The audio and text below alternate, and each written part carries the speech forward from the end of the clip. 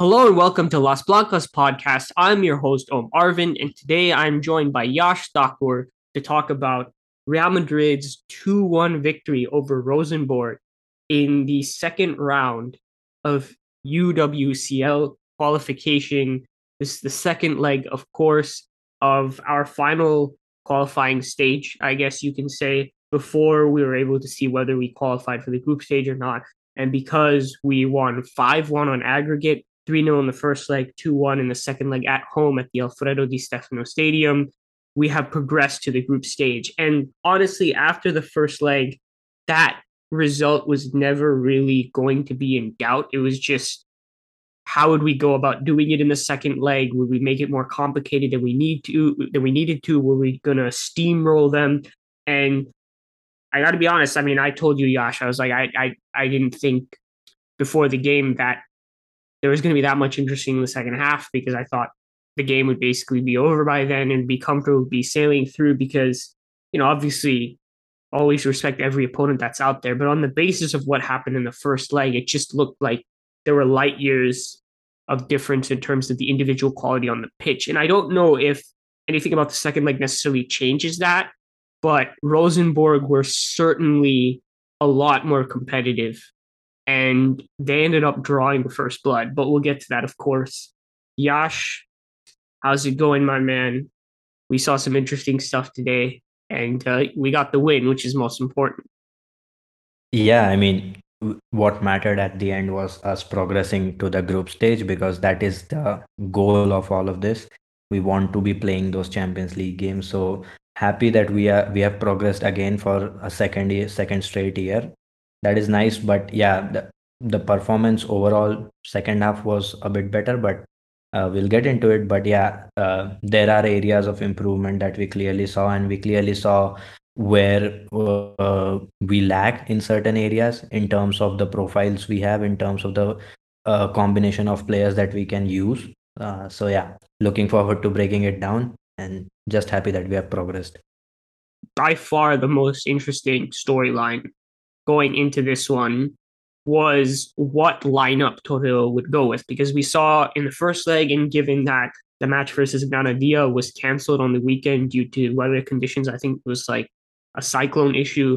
So, because of that, the last lineup we saw was Weir as this kind of false winger thing on the right hand side, which led to basically having two number 10s. So, versus Rosenborg in the first leg, that was Zornoza on kind of the left half space, Weir in the right half space, and then you had as a double pivot behind them, Freya Siri and Toledi, with Freya getting her debut. And the question was Toril going to do that again? And I kind of hoped he was going to. I mean, obviously, it worked really well in the first leg for reasons we described on that podcast.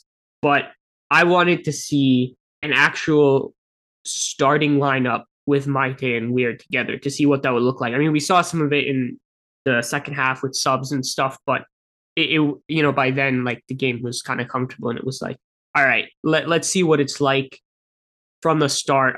Because I was really intrigued because I thought that was the way you could get those two in the lineup in a way that made sense. You and I were kind of talking about it right before we started the podcast. It didn't necessarily work out in the way that we might have envisioned in this game. Although personally, I don't think that rules it out from working in the future. I just think there were things about the way this game played out that just didn't make anything we were doing look that good or as good as it did in the first leg. But yeah, Toril does end up going with that same kind of scheme. I mean, it's largely the same 11. There's a couple rotations. I mean, Lucia comes in for Kenti at right back, and then Maite comes in for Freya. So Zornoza gets moved into the double pivot, and you have Maite as the nominal number 10. Probably one other rotation that I'm missing. It might be Ivana. I can't quite remember. But what did you think about the lineup and the idea of Maite coming in?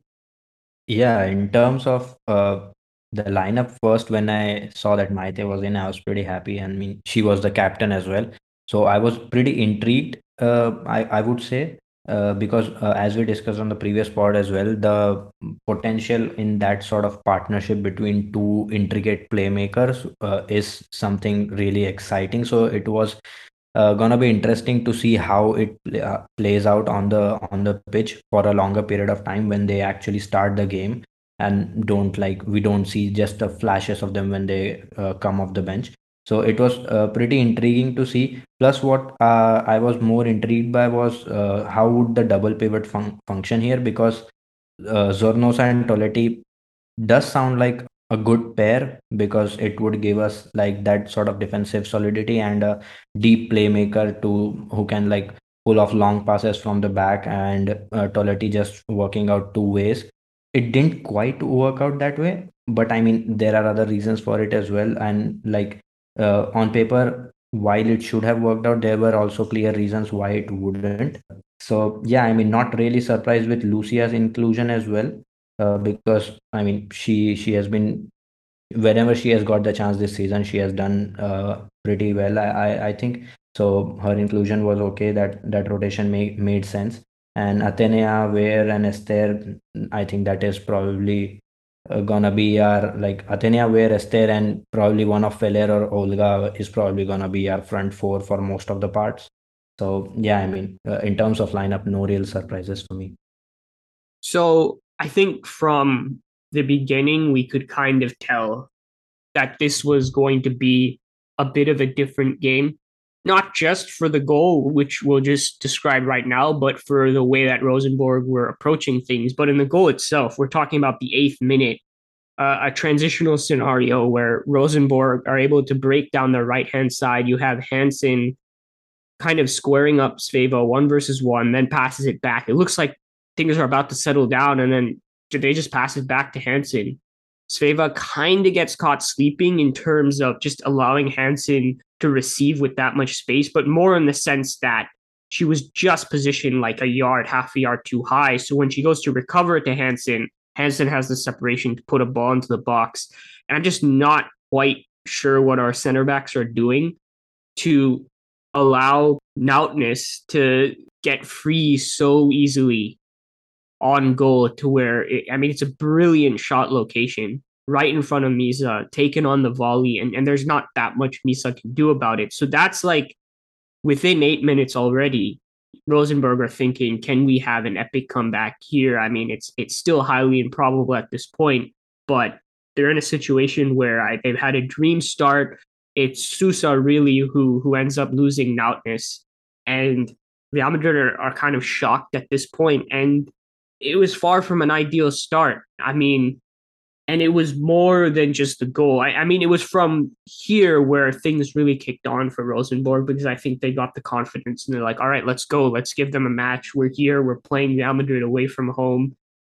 Why not? This could be a legendary moment for us. And they just did a lot of things right that made things tough for us. So the one hand was the defensive structure change. So it was this pretty standard 4-4-2 in the first leg that we just carved open, right? I mean, we with the way we had our 11, which I don't think they expected us to do, to be fair, with Ware coming inside, all the overloads in midfield. I mean, the double pivot they had could not handle it. They didn't know whether to sink off to protect the options between the lines or step up to control Toletti and Freya. And Toletti just carved them open with vertical passes. Weir could turn with time and space. And it was basically all over for them before the game even began. Their one ray of hope was some turnovers with the high press, and that was pretty much it. I mean, we kind of honestly just destroyed them offensively, right?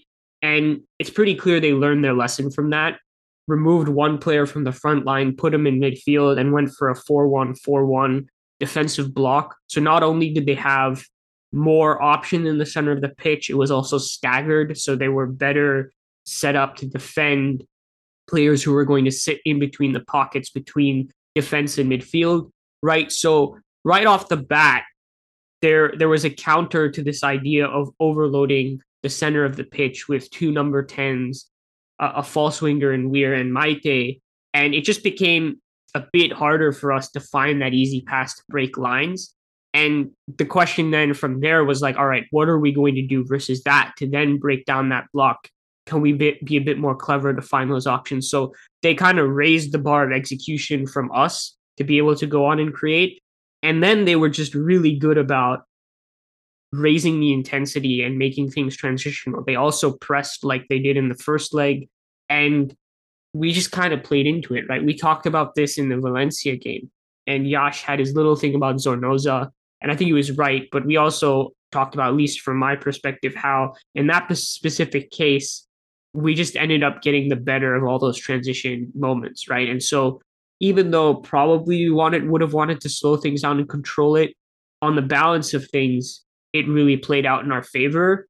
We'll talk about what happened in the second half because that was a different case. But in the first half, I think I would say it was slightly in our favor. But Rosenborg were really coming the other way and troubling us in transition. And for every good attack we had, there was a turnover and they were coming the other way. And with the wide players that they had, I mean, I was really impressed with their wingers, Hansen and Josendal. Josendal in particular, and they actually had the tools to hurt us in behind. And I mean, not necessarily that Valencia didn't. We talked about the exciting players they had, but they had the tools and I think the execution and game plan on the day. I think they were just very focused about what it is they had to do to try to damage us. Right, first was the defensive structure.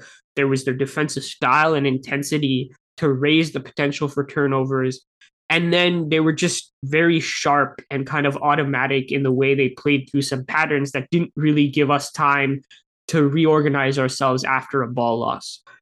Some of that was standard wing combinations, just really quick to work your way up the pitch. The most dangerous stuff was immediately playing that ball in behind to a well-timed run, attacking the space in behind the fullbacks. And it's not even necessarily that our fullbacks were caught out of position a lot of times. It's just that there's space in behind the back line, and they did it so quickly, and their wide players were quick enough, and the pass was good enough, and the run was well timed enough that they were consistently able to get in behind us and get into 1 versus 1 situations. And I thought offensively Lucia was great, and we'll talk about her separately because I think she deserves it. But she lost out to Josendal a number of times, and it was kind of the same case for Sveva on the other side versus Hansen. Although the bigger battle was Josendal versus Lucia, just because Rosenborg were getting the ball over to that side more often. So I'll stop there. I think those are the things that Rosenborg did that made that first half a lot more difficult. You can add to that if you want to in terms of things you saw Rosenborg do, or you can move on and talk about, and I think this is what you really want to talk about, how Real Madrid kind of responded to that and what maybe were some of the issues with our approach. Yeah, so in terms of what happened with Rosenberg, how they came out with the plan, with a slight change in plan that I actually described in the previous pod as well. Like this is how they like to play. They like to go into this 4-5-1 sort of block and just look for those vertical passes because they have those sort of wide players and Notness as well who can like hurt opposition in these transition sort of situation, and that is what they did, and the execution on the day was pretty good as well. Josendal caused us trouble last game as well, so it wasn't really that surprising to see her do well here as today. But yeah, I mean, in terms of what went wrong for us, a lot of it I feel is down to our execution. I feel like we made a lot of suboptimal decisions. It's not just that Zornosa Toletti double pivot cannot work. It's not that they have the tools to make it work on paper. If you look at the ideals that the strengths of each player, it makes sense because yeah, Zornosa can get caught in transition, but then you have Toletti to help her out there. In possession, you have Zornosa who can play those sort of long balls from the back to find our wingers for us, or play that incisive pass from deep to find runners in behind.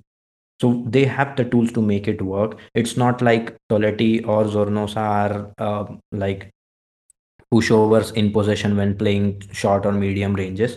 But the execution today, I don't know what it was, but there were so many suboptimal decisions. Like whenever we got on the ball, instead of like when there was an easy pass, we were always looking to go for that one Hollywood pass that would like get you on the headlines or something. I don't know, but I saw it a lot. It's not just with Zornosa, not just with Toletti, but even at times with Maite and Weir as well. There were moments where like we could have just held on to ball a little longer and just settle things down a little instead of causing another turnover on which they can capitalize. We did not do that. I think after the first goal, the tempo of the game changed, and it was controlled by how Rosenborg wanted this game to pan out, and it wasn't ideal for us because they were hurting us, as you explained as well. They were hurting us on these transition situations. Like our fullbacks were not having the best game defensively. Sababa had a lot of trouble with Hansen throughout the game. She was unable to like close her down completely. Lucia on the offensive end, while she had a good game, defensive again coming up against Josendal wasn't the easiest task for her, and they were finding like it wasn't just the vertical passes that they were not afraid of going long as well. Like they would create this isolation with the fullback and the winger, and they would just hoof the ball in behind. There was a lot of space in behind, and they would just attack it. Like the white players they had are really good in 1v1 situations, and they were able to create that separation very easily. So I tweeted about this as well. Like there were a lot of suboptimal decisions, which I don't know. Like it may be a blip because these players we know, like they are more than capable of making the right decision more often than not. So maybe this is one of those moments where all of them make poor decisions. And I feel like since Rosenborg scored that early, and we were like having a couple of good moments before that, like until 8 minute there were moments where we were able to reach the final third, unable to create, but we were able to reach the final third, sustain their pressure as well. But as soon as they scored, I think things changed a bit. We got a little bit nervy, and we wanted to hit them back as quickly as possible. So everything that we did from that moment on until like 43rd minute, or like entire half, I would say, was pretty rushed. It lacked that sort of control, which wasn't ideal. It didn't, like, let's say, it didn't help us one bit. But yeah, I mean, towards the end of the half, then one moment of brilliance by Atenea, but and then Weir puts it away, but it gets called for offside. But other than that, we did create opportunities. There were moments where we were able to create chances. Like Lucia had some good moments in the first half as well, where her cross from the right side was headed by Esther, and it went off. Then there was a set piece chance as well by Weir. So it wasn't like we weren't creating chances, but for every chance that we created, Rosenborg were also able to like enter our third and like cause some trouble. So it was like we were exchanging blows, but none of the team were like proper able to control the game, I would say. I mean, there were a lot of games throughout the short history of Real Madrid Femenino where I think we've seen something similar to this trend. And because it's over such a long period of time, I think there are a lot of separate reasons why. And I mean, in this specific case, I think it's down to a couple of things. So you already kind of mentioned that there's the impact of going down 1-0, right? And we sort of want to wake up and say, okay, all right, we didn't expect this. We need to put ourselves back in charge and ensure that we don't start talking about a surprising comeback here. And so there's this urgency that, all right, we got to hit him back as fast as possible. That's one factor. The other factor is this is what Rosenborg wanted. And you always have to give credit to the opposition for an environment they wanted and that they executed for, especially when I think they did a lot to get it there, right? When you're defending well in terms of being able to generate turnovers, you're pressing high, especially on goal kicks. When you are playing direct yourself, which is going to speed up the pace of the game, right? You're all doing things that are naturally going to make, to a certain extent, you can't avoid the fact that the game is going to get faster and more transition, right? That's the other effect. The other one is there were genuine moments where we were actually just breaking through them. Like I don't think their press was actually super effective in generating a bunch of turnovers and disrupting our buildup. I think it was more effective in speeding up the pace of the game. And because of that, Real Madrid had plenty of moments where they were actually just able to kind of play clean through. I mean, there were a lot of nice moments where Toledo's or Noza short passes, weird dropping off to get involved. I mean, Maite had some nice moments, with their close control to get out of areas. And I mean, we really had the technical ability to build through the press most of the times, and we did. It's kind of when we broke the first few lines of pressure, what was our decision going to be there? And it's kind of we just saw, we had the optimistic view all the time when we were playing into the final third that, all right, we can create a chance here. Let's play the risky ball. And there's a very fine line you have to balance in those moments, which is what is the cost benefit versus going for this opportunity versus not going for it. And in a lot of people's minds, it's going to be you need to always go for it because what's the offensive value of not going for it and then setting up and letting the defense reorganize? And a lot of times I have argued, especially with the men's side in the past, like we need to take greater risk vertically, especially in the Zidane era. But there's also a defensive value to not making that decision and going short and resetting and calming things down. And that's I think what people miss, right? There's a defensive value to doing things in possession versus an offensive value. And it's about balancing them that makes someone what you would call a controller or a tempo controller. And I think for those moments, right, because you have those additional factors that I think they're just natural, right? I think they're going to affect the game no matter what. But in these moments, I think this is where we would be in control, where I just don't think we quite have the profile of someone who really makes decisions in favor of the conservative option, right? I think we have a bunch of players who are also creative, who are also brilliant, and who, the past of their careers kind of determines that they're always going to go for the Hollywood ball. I mean, we've talked about this with Zornoza in the past. Toledo, I think she does a lot of things, but I wouldn't necessarily say she's someone who is a tempo controller, at least as the primary option. And then when you have Weir and Maite ahead of you, whose job is to accelerate the play as attacking midfielders, you've kind of just you kind of have a recipe for that type of game to just have an end-to-end contest. I will say it didn't help that at the back you had Sousa kind of doing some crazy things. I mean, Yash, you've been talking about it for a couple podcasts now about the decisions he makes, some of the errors.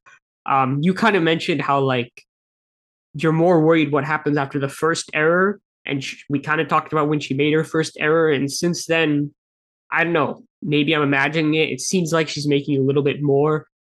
Admittedly, this game was a weird one in that if there was going to be turnovers at the back, you'd expect this one to be. There was some strange decisions with her carrying where it's like, couldn't we just play a back pass there, right? Like you have an easy outlet to the fullback, easy outlet back to Misa, just play it and let's move from there. And she just tried to kind of run through defenders and it didn't necessarily work out. So that's just another factor. So you kind of put all of it together and you see how we get to a place where there's really no control and it's whoever can make the most of the semi-transition opportunity. And in the first half, it was kind of even. I mean, I would say it was slightly in our favor because we had a particular moment, for example, where Toletti point blank range, but not exactly a point blank quality chance because it bounced really high up on her. And she kind of had to like a weird acrobatic stretch to get to the ball. And it was a more difficult chance than initially looked. We had that type of opportunity. Esther hit the bar from a free kick. I mean, he had a couple close offside calls. I mean, Esther was very involved in terms of getting on the crosses in the box. Lucia's delivery was great. Sveva had one moment where she put a good cross into the box, and then Rosenborg had some moments the other end. The goal, a couple long shots that came close to troubling Misa's goal. One cross where Misa ill-advisedly came out, didn't get to it. Luckily, the person at the far post couldn't quite get to it. So, yeah, I mean, I would say that was about kind of the way the first half went. What else do you want to talk about there in terms of what happened in the first 45 minutes? Yeah, around I feel like we have covered most parts. Like there were slight tweaks as the game went on in a hunt to like gain better control. We saw like players exchanging position, which is like normal. That happens in most of the games.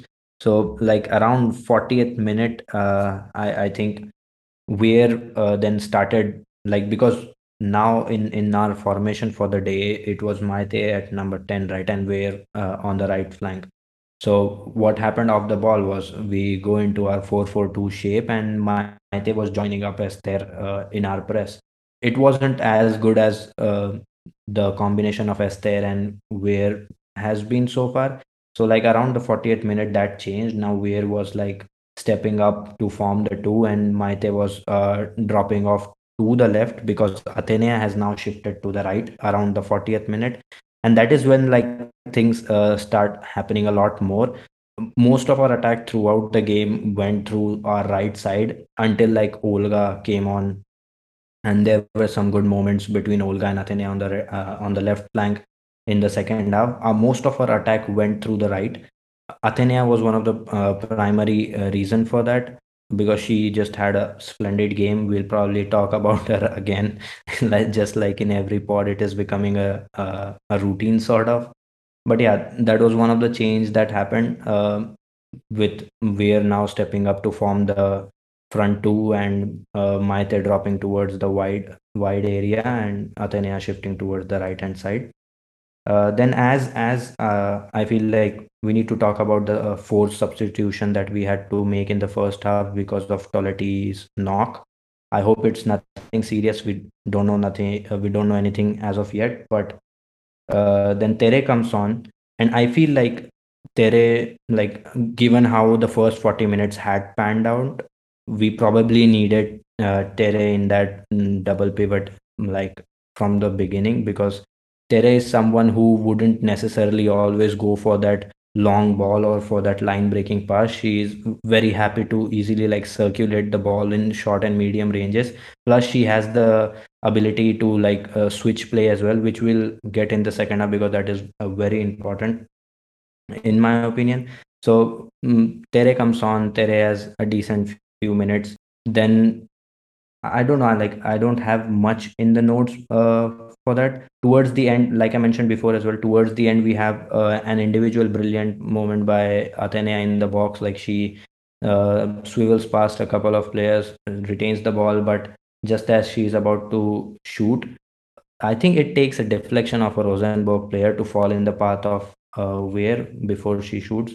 But I don't know. Weir is in an offside position. She gets the shot off. It goes into the goal, but it's called back for offside. So nothing more to add. I just feel like we have covered most of the parts that has happened in the first half. Just again, credit to Rosenborg for the way they came out and the way they executed their plan today, because the way they were clogging up the center of the pitch, that was like impressive. The lines were so compact, and I know this because they can do that, but they were like completely like forcing us out wide, and we weren't like we were able to create chances, especially from the right, but they managed it really well to like just counter our initial strategy of having two number 10s behind their between their like defensive and midfield lines. So yeah, credit to them, but the second half is much more interesting, I feel.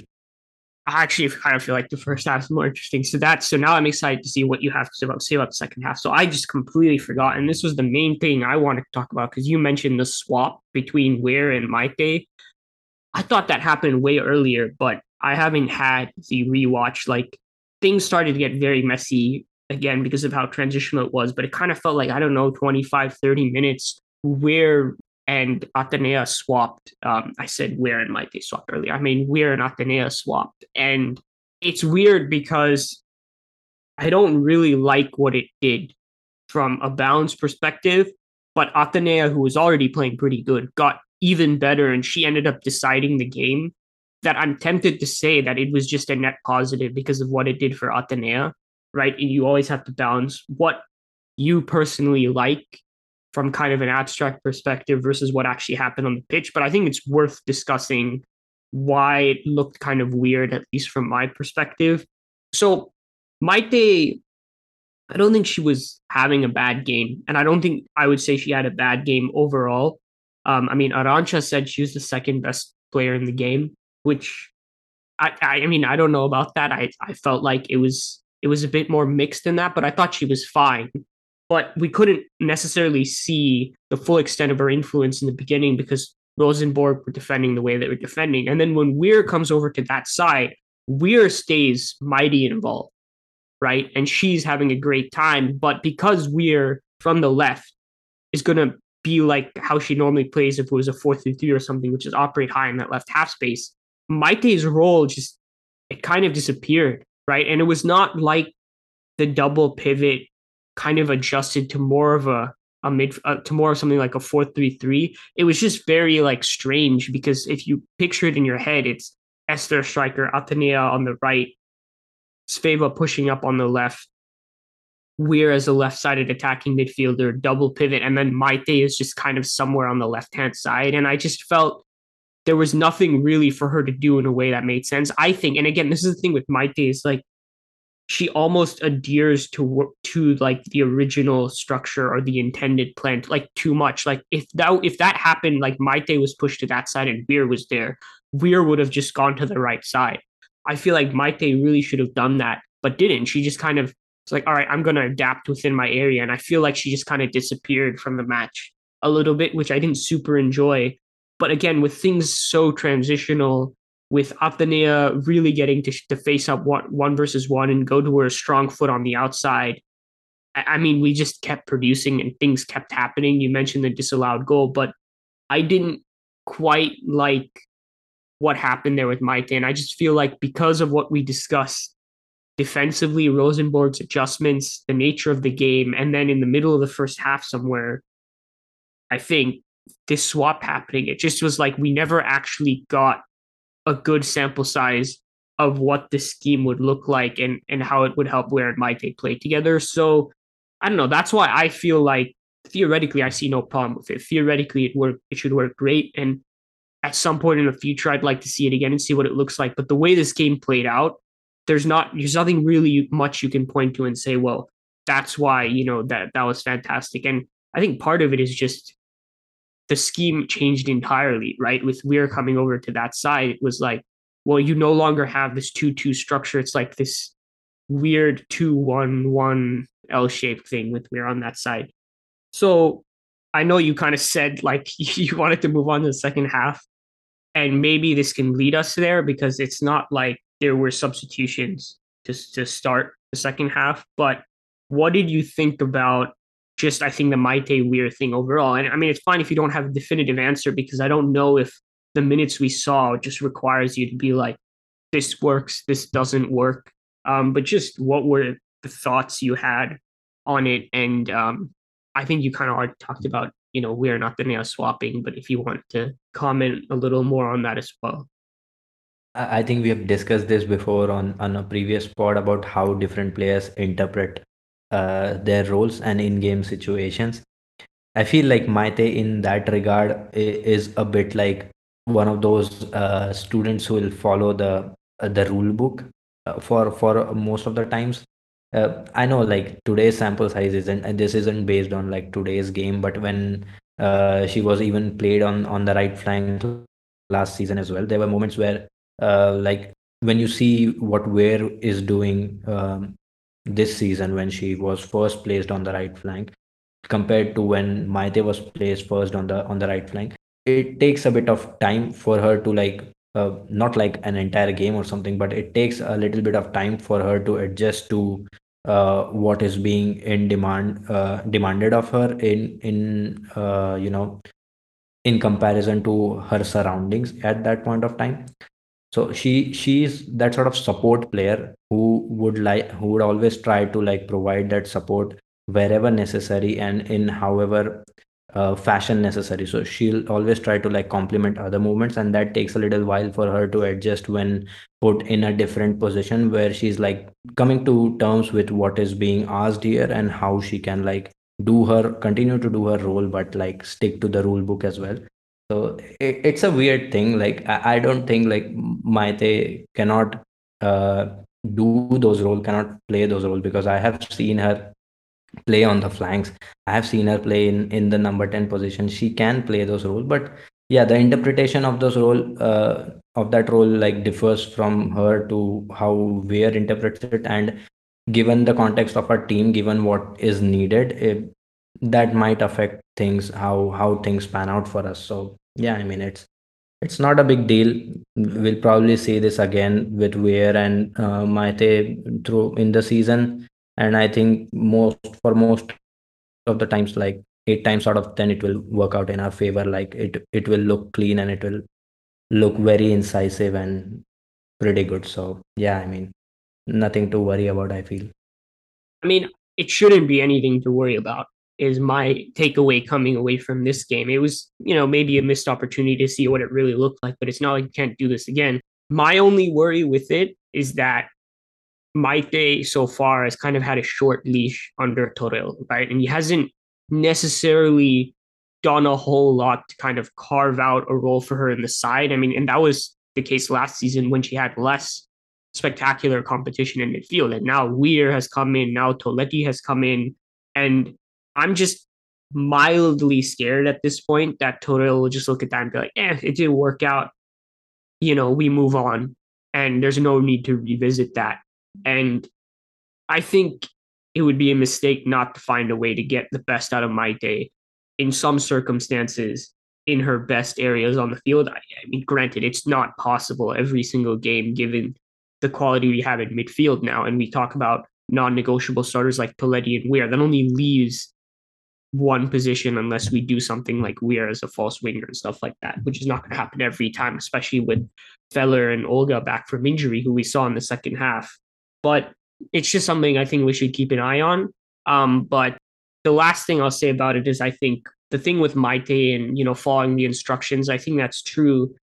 I think that's also when maybe a little bit more explicit coaching kind of needs to happen there, because it's curious that you can have such different results from the same nominal game plan, right? That just kind of suggests that it's out there for the players to kind of figure out how they want to make an impact from that situation. And Toril's approach is more one of lineup optimization, a little bit more hands off and saying, I'm going to put out the lineup that I think is balanced, and it kind of has to come together the way I think the tendencies will play out.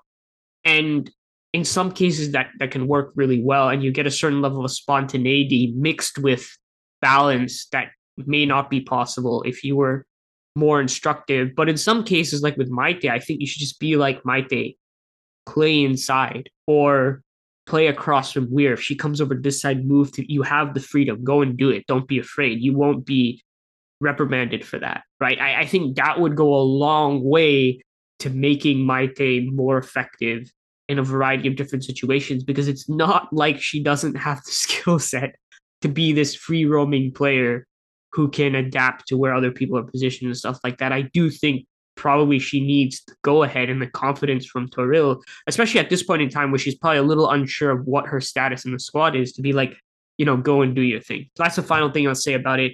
I thought it was the most interesting part of the game in terms of what we can talk about and what we can, look forward to in the future. So I spent some time on it, but we can finally move to the second half as Yash requested. No substitutions, as I mentioned, but pretty much straight off the bat, 48th minute, we end up scoring. I think the interesting thing is, at least, like 10, 15 seconds before the play, it's not really transition, right? We're working the ball in triangles down the left. Then we switch play to really nice pass out to Atenea. I forgot who did it. And this is where the fullback from Rosenborg, and it's always really tough on switches for fullbacks, right? It's really kind of like either you get it right or you get it horribly wrong. And in this instance, the fullback's like, I'm going to step out to Athenea's first touch, right? Try to close her down, try to remove the space she has after receiving. And she's just half a step off. She's just not quick enough. It was a nice rapier like pass over to Athenea. And as soon as the fullback makes that decision, she's caught out. On her second touch, Athenea just takes it past her, and there's all sorts of space down that flank all of a sudden. And Athenea, in the form that she's in right now, makes no mistake. Wonderful, wonderful cross to the back post. Weir flies in late with the run that's already being typical with the short amount of games that she's played for Real Madrid, and puts away a volley, somewhat similar to the way Rosenborg actually scored versus us. And right there, equalizer 1-1. probably from that point on, Rosenborg don't really have a chance of progressing, but Real Madrid just kind of enter the ascendancy here. So, Josh, you said the second half was more interesting from your perspective. Why was that? And was it because of things that happened from that goal onwards to the second goal? The thing that I found, like, we were having some trouble in being able to break through them through the middle. So see, the thing is, when a team sets up in this sort of a block, a 4-5-1 block that is very compact through the middle, you don't get much of the space, and then they shift across whenever, like, they're basically directing possession to the wide areas, right? That is what they are trying to accomplish with denying us those central areas.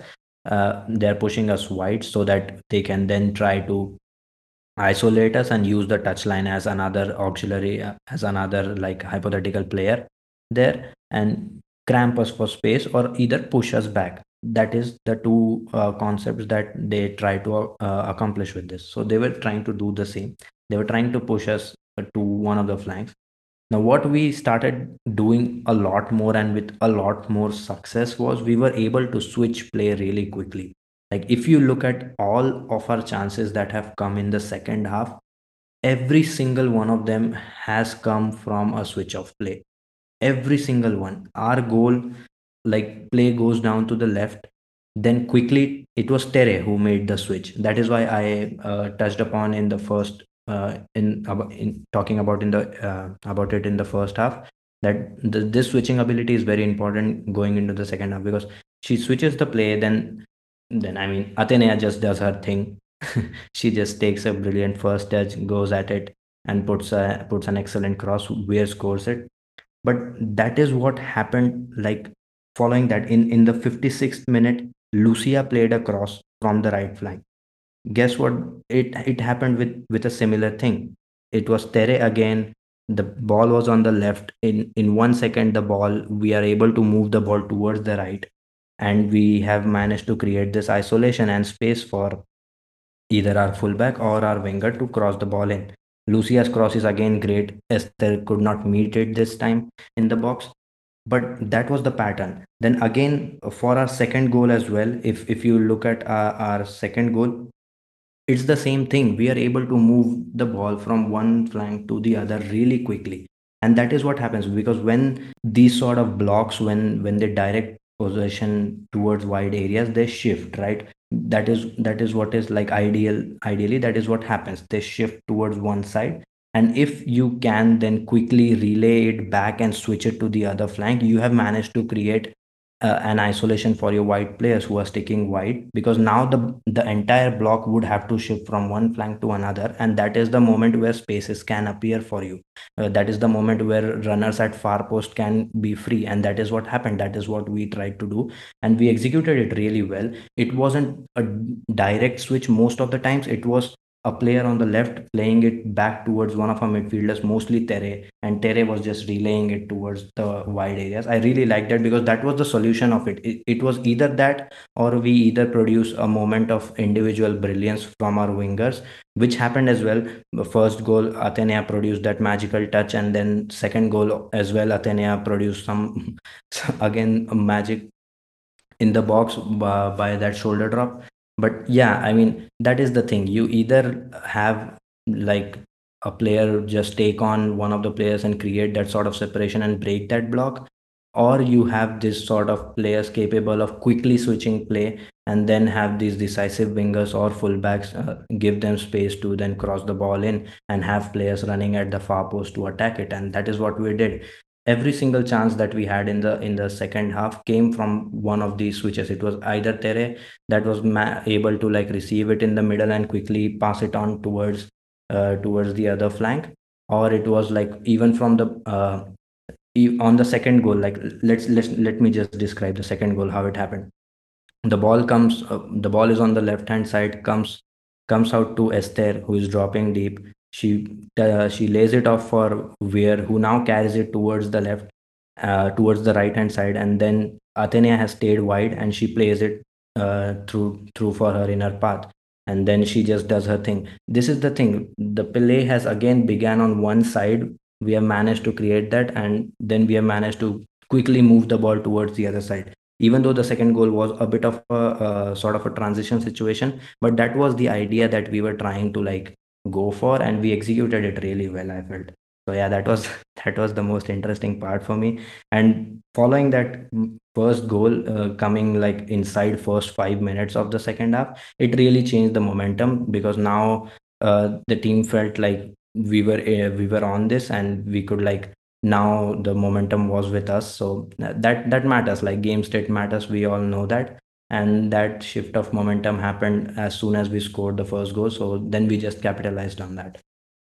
This is a thing that, and I mean, this is when you weren't really on podcast, Yash, so I don't know how aware you are of this, but last season, the season before, pretty much is when we started Las Blancas, I've been complaining about how we don't switch play enough. And this is a real problem in the Osnar era, where we just will go to one flank and we'll just get stuck there. And we just try to force our way through when it's not possible. And I just on my knees begging for there to be a circulation to the other side, right? Just basic possession stuff.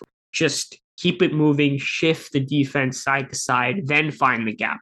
And we just wouldn't do it. And it just killed me. And so I think it is notable that the way we end up getting in front in this game is by the method that you mentioned, which is through both these long switches of play, but also the shorter, less sexier ones where you take a couple passes, go to the other side. And if that turns out to be a trend, I mean, we've gotten steadily better as a possession unit as has gone on, but we've never been as good as we are now because of the players we have. If this becomes a proper trend in the way we approach teams, that I think is a massive step forward, given how much I've complained about in the past. Like legit is something I've been asking for forever. The other key thing is, as you mentioned, Tede being the one to kind of orchestrate all of it. I don't know if I'd say Tede is like Toni Kroos type of profile, but I think she probably is the closest we have to someone who is going to make those types of decisions. I mean, look, to be fair, the second half was still extremely transitional going up to the second goal. I just think probably because we ended up scoring so early, Rosenborg just weren't able to handle it as well as they were in the first half. And to a certain extent, over time, the better talent is just going to win those battles. And we by far had the better talent back to front to deal with transitions. But the fact that those things were happening, as you mentioned, really notable. And, probably a bit sacrilegious, but I do think, and probably you and I have been quietly considering this before, but I'm wondering if the best midfield in a lot of situations is Tede, Toletti, Weir, if we're going to go with the three-person midfield and not do Weir somewhere else.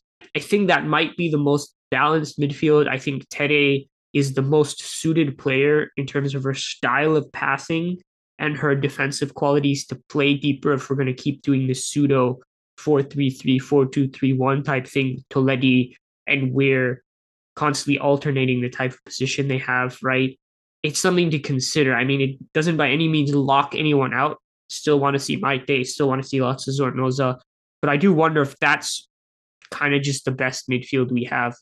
And maybe this game, in terms of how Tede was able to affect it when she came on, is kind of a point in her favor. I don't know if Todil will exactly see it this way, but I think for sure he does value Tede quite a lot. And he seems to value in what is her best positions in kind of deeper areas. So that to me is interesting. So you were right, Yash, that is quite interesting.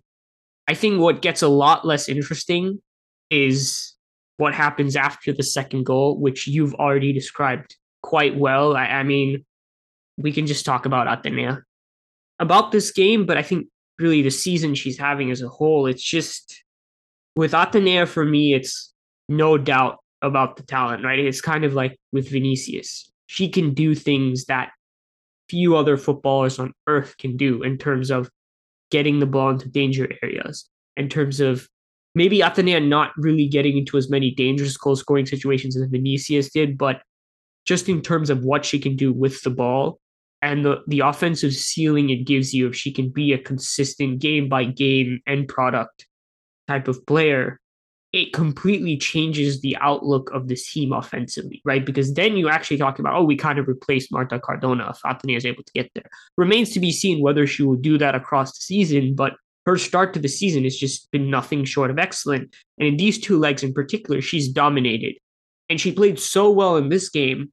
And I want to get an answer from you on this. I don't know who I would say was the better player over the two legs, Atenea or Weir. Just give me one answer right now. You can justify it later. I just want one word. Weir or Atenea, who was better over the course of two legs. You have to pick. Pick. You have 5 seconds. Um, where? All right, you say Weir, right? But it's hard, right? It's hard. I just wanted to make It's you very do it. hard. I wanted to make you do it like that because I just wanted you to feel how hard it was. And for other people to consider in that moment, because they would have had to pick as well. Because by asking you, I was asking them as well. It's really hard because Atenea was so good in this game that it just you sit back and like, where is she in terms of the ranking of the best players in this team? And I think we need more time to answer that. But right now, she's looking really, really high and looking like she took a step forward from where she was last season. And I really hope that's the case because then the offense looks totally different, right? I mean, the ability she has in transition situations when she's not over deliberating one versus one and just going with the flow and doing what she did on that goal where she faked left right a million times, ended it with a step over, and then just blasted a shot into the top corner. She's a player that thrives on instinct. And it's about when you're a player who thrives on instinct, it's not so much about conscious decision making as it is getting the game time to just be able to better make instinctive decisions as things go on, right? To find yourself in the flow of the game and make things happen, but then also kind of just get better at those split second judgments so that you're not losing the ball as much. You're not making the wrong pass. You're not making the wrong shot. There were still some moments where, especially in transition, where you're like, Athenea's passing in transition could be better. There was one moment where she breaks away on the right. Really kind of a simple ball. She just needs to hit it firmly, put a bit of curve on it to clear the defender that's trying to intercept, and Esther's on her way, and she's not able to do it. Those are things that I think can be cleaned up, but just in terms of how she's finding a way to make an impact on the score sheet now, it does sort of feel that she's taking that next step, which is really, really exciting. What do you have to say about Atenea? I mean, for me, she's going to enter that world class bracket. I wouldn't say she is there yet, but man, she's exciting. Like every time you watch her, you get that sense that something is going to happen, which very few players like make you feel that way every time they get on the ball. And she's relentless. Like she would fail a dribble, she would fail a pass, but the next time she gets on the ball, she's again trying to like embarrass the fullback once again, create that space and just deliver a better ball, a better pass. So, I mean, in terms of that, the relentlessness of her approach, it's amazing. Like it's amazing to watch. She's so skillful. I think like this is going. We have to create a segment in the pod now where we just talk about Atenea, something like Atenea Corner or something. But yeah, I mean, she's ridiculous, dude. The kind of season that she's having currently, the way she's able to impact the games, every single game so far, it's amazing what prospect we have on our hands. And it's not like she came to Madrid and became this. She was such an exciting player ever since like she joined us, before she joined us as well at Depor as well. Like, phew, like she's a talent, man. She's a talent. That is why we were so excited when she joined. Like she was one of the first players that I wanted to like really see in the team, and I believe would help us take that next step. And we are seeing that she isn't afraid of whatever the opposition she is facing, she's coming up against. She'll fail 9 times, but she'll go at it for another 10. So it's amazing to have such a player in like both of our teams. Like in the men's side you have Vinicius who is able to do that, and in the women's side we have Atenea. So it's really amazing. It's really amazing to watch them do their thing on the ball. If you remember, much earlier in the season, we were talking about Olga potentially kicking on and taking that next step. If Olga's there, and I think Olga's slightly more of a sure thing because I think she's a little bit more mature in terms of her trajectory than Athenea. But if it's Olga and Athenea, right, and a player we'll talk about real soon, Lucia, along with signing Weir, and the most uncertain thing, Naikari maybe finding some kind of form. That's actually a lot of pieces that raise our offensive ceiling, our offensive potential, without us having a particularly spectacular summer window when it came to forward options. I mean, the consensus is we kind of took a step back, right? We lost Aslani, we lost Cardona, we signed Feller, okay, right? And then it was mainly, all right, the midfield is what really strengthened.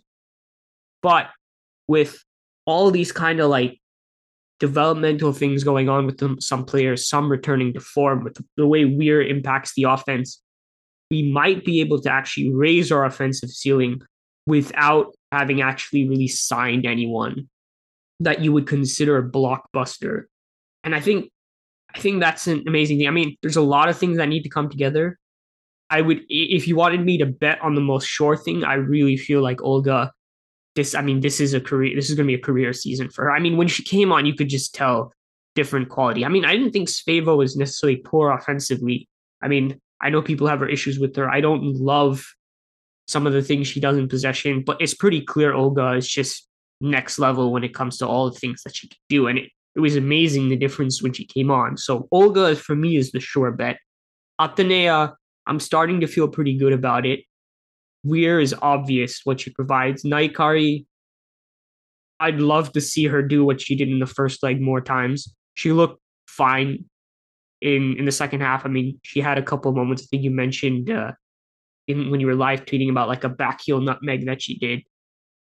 And then Lucia, who is the next player I want to talk about, had her defensive troubles, but I think more of that was down to look, the opponent she was facing. I think Josendal was the best player for Rosenborg on the night, probably across the two legs. It was also the nature of the scheme, but offensively, just really, really promising. I mean, the quality of her crossing was incredible, but it's beyond that. It's the stuff that I saw at Real Sociedad that I've been waiting for, where her positioning inside, her ball carrying, her rapid, one touch, two touch passing. The way I envisioned her when she came from Real Sociedad was a very complete offensive fullback who could contribute from build up to the final third, who could just give us a lot of options, right? You mentioned Atenea being the player you're most excited about when we signed that window. I was very excited about her, don't get me wrong, but Lucia was the number one for me because I felt like this is the type of fullback that I love. I mean, I saw what she did with Natalia Arroyo and how she works so fluidly in that build-up system. And then I just feel like we didn't really see it that much. The way the disastrous way that season started, how weird everything was from then. It felt like it's taken a bit for her to adjust. And now, hopefully, it looks like she's gonna take that starting spot, make it hers, and let us really see who she is offensively, which mind you, I don't think will be a new thing, but I don't think it's something Madridistas would have really seen at this club because I think that was more of a Real Sociedad thing. You've already said a bit about Lucia. I mean, I don't think I need to sell you on her at all. I think you're as high on her as I am, if not higher. What do you think about her performance today? Yeah, I mean, when we signed Lucia, one of the clear improvements that she could have we envisioned her bringing into the side was her offensive contribution and the way she like carries the ball. She's an excellent ball carrier. Like I remember doing a piece on Olga uh, previous season, and I looked at ball carriers among fullbacks, and Olga was at the top, along with, well, like I think one of the Barcelona fullbacks, but very close to them was Lucia Rodriguez, and we know how good her ball carrying is. She can come inside and just carry the ball and break lines with it, which is very important. We today in this game we saw her crossing ability as well, and there is a lot more in her locker that she can add to us offensively and make us even more threatening. And once she starts to get these regular minutes, she'll develop a synergy with her wing partner, and that is really exciting because I think like moving forward, I don't know if Feller would gain the right wing spot, or it would be like Athenia starting on the right and Olga taking up the left spot. There are options there, but as she starts to get minutes, Lucia starts to get minutes, we'll see a synergy develop with the wing partner, which will help her and the winger take that next step and just cause all sorts of trouble to the opposition backline, and that is really exciting. That is something that is going to be like every Madridista is going to love it when it happens. We just have to be a little patient. We have to keep slight patience to see that thing develop, and we have to nurture it a bit, but it's going to be amazing. Like we have such, that is the thing, like even if we'll probably end up winning no trophies again this season, like I'm not going to sorry to break everyone's dream, but that is a very clear possibility that we might not win any silverware this season as well. But the sort of exciting talent that we have in the team right now, you really look forward to the games, you really look forward to what Athenia is going to do next game, you really look forward to, oh, how Feller and Olga are going to pan out. You really look forward to like a lot of things, how our midfield is going to play out. There is a lot to be excited about going into into this new season, that I mean, one can't help but just feel, really excited about what the future holds and how these players develop, and what sort of team we will have like 1 year from now, or like 1.5 year, 18 months from now. So it's really exciting, and I'm pretty happy with the sort of young players that we have in the ranks. There are obvious improvements that we can do in the squad, but the sort of differential talent that we have on the flanks and at fullback with Lucia as well, it's amazing. It's amazing. This might be the best we've ever been. And initially, you'd think because of that midfield, but it's looking like because of growth from some key players that we've been waiting for. So good stuff, all exciting stuff. I think we're basically at the end of major things for the match. We can just run through whatever notes we have. So we have the double sub in the 66th minute, I think it was, when Zornoza and Seva came off for Olga and Feller. Olga moved to left back and Weir came into midfield because it was Zornoza coming off. Feller went to the right wing, Athena went to the left, and we went to a 4-2-3-1 with Maite Tere, double pivot, 76th minute. Toril makes another double sub with Esther and Weir coming off for Naikari and Freya, with Maite becoming the number 10 and Freya joining the double pivot. And I don't want to say nothing happened from here on because there were some attacks, there were some chances. Rosenborg even had a couple counterattacks, but it kind of felt like most of the relevant stuff had finished. What are the final things you want to say about this game? Yeah, I mean, nothing major happened, especially after the second set of subs, I would say. Just like a couple of magical moments where in one moment, like in the 82nd minute, I think Maite just is able to get on the ball and dribble her way through this crowd of defenders, and just before like she's able to get a shot off, the ball is taken off of her. That was really nice to see her like that. Then I live tweeted about it as well. Naikar is back heel nutmeg. I mean, if you haven't seen that, I have like quote tweeted a tweet on my profile. It was really nice. I mean, I really like nutmeg, so it was really clean the way she did it. I don't know if it was intentional or not, but it was really nice to see. Apart from that, like Olga's performance, we have discussed basically, but Olga on the left looked like a really Olga is really explosive. We know that, and her partnership with Atenea on the left flank was really exciting, because Atenea, since she is a right footer, she came in, and Olga is really good on the overlap, so that just naturally worked out really well, because Atenea would like cut in and Olga would be there on the overlap all the time, and Olga in herself is also a really good dribbler, so that really worked out. Like Olga had a good game. I felt like when she came on. Feller too looked sharp, did some good things, had some good touches. But yeah, I mean, it wasn't like a really an explosive performance, but she's just coming back from injury and she'll be a vital piece for us moving forward. So It was a good performance from the subs as well, I would say, especially from Olga. She really had an impact. She was able to like carve out some opportunities by entering the box. Nothing much to add from my notes, I think. All right, I think that about wraps up our discussion. We have a question from a dedicated listener, Izier5, at Izier5 on Twitter. The username Salazar, very, very active, always interacts with podcasts, the things we tweet, huge Real Madrid Femenino fan from abroad. I don't know from where exactly, but he's kind of in the same boat as us in terms of being an outsider to the Spanish crowd. We did, I think you were on, Yash. We did a space on Real Madrid Femenino last season where, look, if it's like Isa or one of them, they can get like 150 people in easily. There was like maybe 5 people with us until Isa came in and gave us a little bit of a boost. But that was nice, and it was cool of Izier5 to organize that. He's got a question for us, and it has a little bit to do with some of the RFEF stuff and all of that, but it's about Barca. So let me just quote it exactly.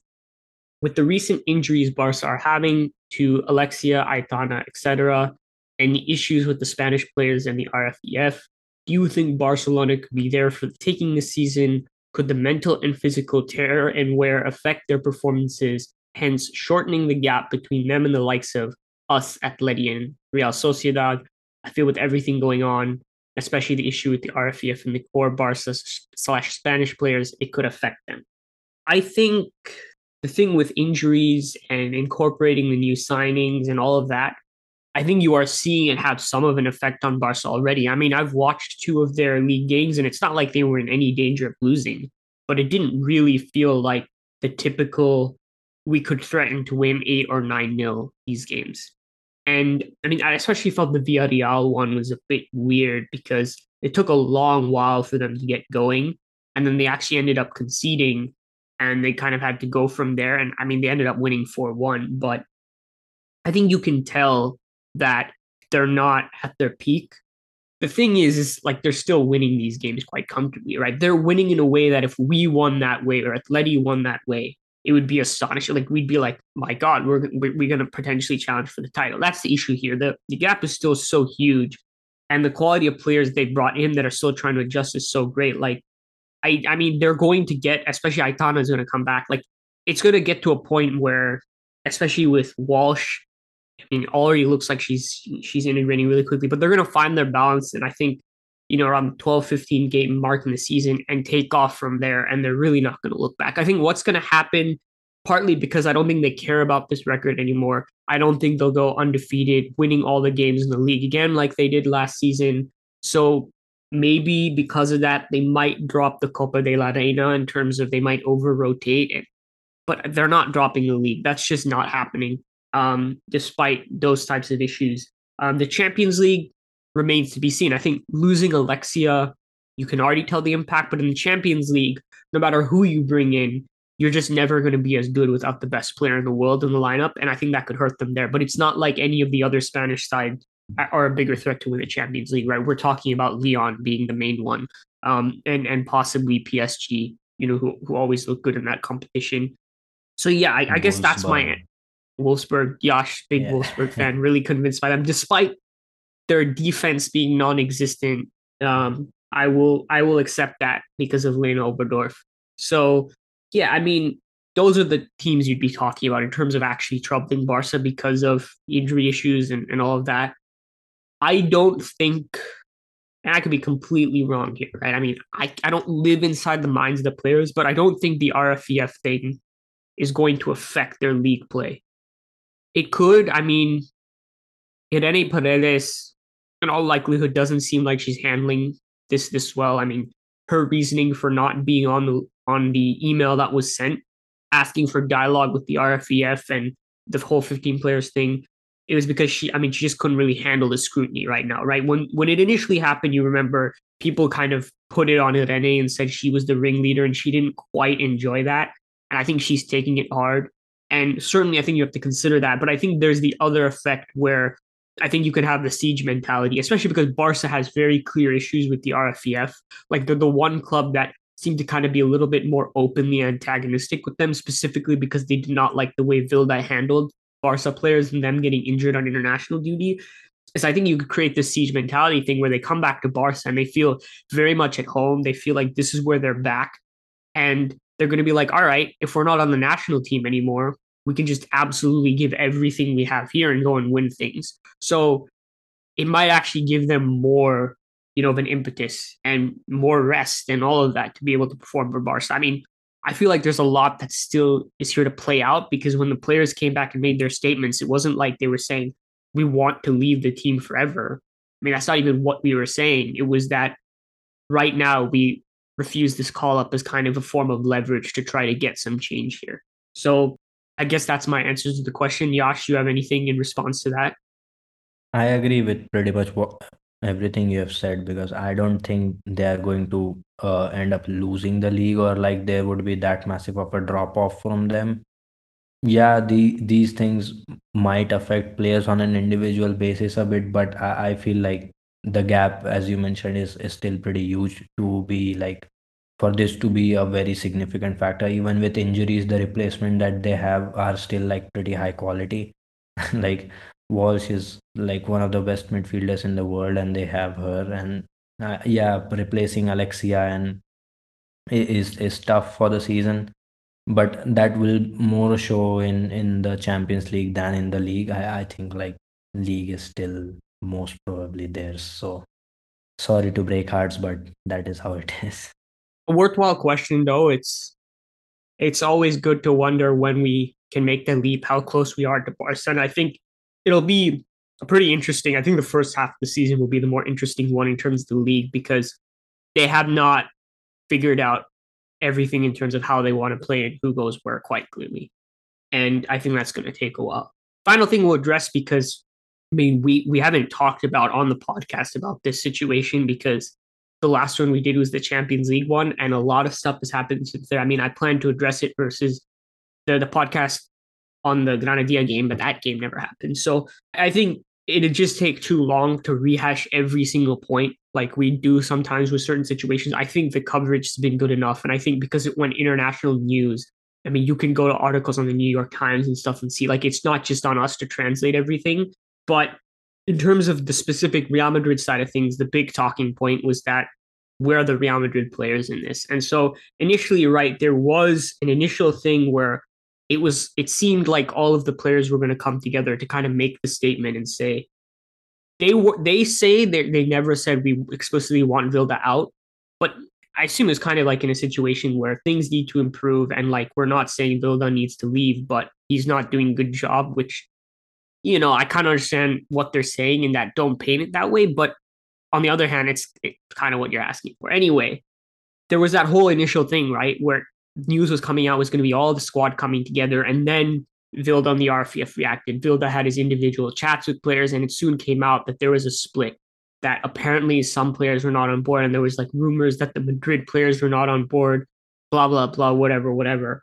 And then we have the situation where the players never intended to make this public. By the way, I think that's getting lost on this. The RFEF took a private internal communication, threw it out to the press to control the narrative, and get all their dogs in the media, which they dutifully did to start barking out whatever they wanted to say. But this private communication sent by 15 players saying enough is enough. The way you're handling things is damaging our emotional well-being. We can't go on like this. We can't come up to the next international call-up. And notably, no Real Madrid player, and there's a lot of Real Madrid players who are eligible for Spain, have played for Spain. No Real Madrid player was on it. I think the only real answer we have now, and it was kind of confirmed by sourcing and reporting that basically Real Madrid told Real Madrid players not to be on that email. They recommended to them not to be on it. And as to why that would be the case is really up to speculation. And you can speculate. I think there are some theories that are more interesting and seem more valid than others, but the truth is we don't have a definitive answer, and we probably won't until something new comes out. The most compelling was that at Vilda, one of the original clubs he coached, Ana Rosell was a player at that club. And those players at that club, the staff and everything, before Vilda made his leap to the the Spanish youth teams, they ended up having a good impression of him, and that seems to have lasted. There was a good article on it, which I'll link in the show notes, that kind of laid this out. And I think that's about it in terms of why Real Madrid would do this. Some people cite the policy Real Madrid are not allowed to speak to the media, but that doesn't really make sense in this when it's a private email communication with the RFEF. I don't think Real Madrid's policy is players cannot speak to the federation that they play for. Like that doesn't make any sense. What it's specifically about is about giving interviews, right? I mean, Tony Kroos and his brother. I don't know if you know this, Yash. They do their own podcast. Just the two of them. They just do their own podcast and they just say stuff. Maybe sometimes stuff they shouldn't say.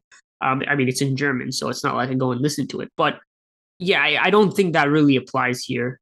For there to be like, and I think the fact that there had to be an explicit recommendation for them not to be on it, I think says it's something else. Whether it's about Real Madrid not wanting to be in the controversy or what Barca fans think about Real Madrid and the RFEF being best friends somehow, despite the RFEF slapping us in the face with the Lopetegui thing. The most compelling thing I've heard so far is the Ana Rosell thing, and that's literally it. So I would say is, feel free to speculate responsibly, but let's not act like we have the entire picture here. What is clear, though, is Real Madrid stopped the players from doing it. And it's already being quite a long podcast, so I'll just wrap it up with saying I'm not pleased with that decision at all. I think this is a really powerful opportunity for there to be full solidarity with everyone who wanted to be, in solidarity with the 15 to make a statement. And the RFEF are very much using the fact that there are other players who weren't on it to, create a rift and, try to control the media narrative. There are others like Jenny who posted her 4-page thing explanation. That's her own thing, but we have no idea what the Real Madrid players' stance are because they're not allowed to in any way really seem to be involved with this. And I find it really difficult to believe that no Real Madrid player is not on the side of the 15 players. I mean, it's really not like we have the Real Madrid Barca rivalry from 2011 to 2013 that we had them. I mean, it's nothing like that. I mean, you have some of these Real Madrid players who are best friends and more with some of these Barca players. So yeah, that's just how I'll end it. Josh, any thoughts on that? Like you mentioned, I agree with everything you've said, and I feel like this could have been a really powerful like moment for Spanish football as well, because Spanish football has been struggling with this for a while. It's not a new problem for them. It has been a while, and a change has been required at that level, and that has never happened. Even with the changes, the changes that have come in are just as bad, and essentially there has been no improvement. So this could really be a very powerful moment for the players to like stick together and bring about the change that they deserve, bring about the improvement that they deserve. So it's a little, I don't like this policy for whatever reason it is. I don't know. Like you mentioned, we can only speculate, but yeah, I would have liked for our players to be allowed to do that, because I definitely think like I mean, all of them would have stood in solidarity with the cause, because the cause is essentially what they have been fighting for a very long time. Not just them, the generations before them as well. So yeah, it's disappointing, but I mean, we cannot change that. If it's a club policy, it is something that you have to just accept, and about the reasons you can only speculate. So yeah. Yeah, the final thing, I said final thing so many times, but really the final thing is like, I don't blame any of the Real Madrid players for not breaking with that. I mean, I've heard some criticism of that. I mean, what are they supposed to do?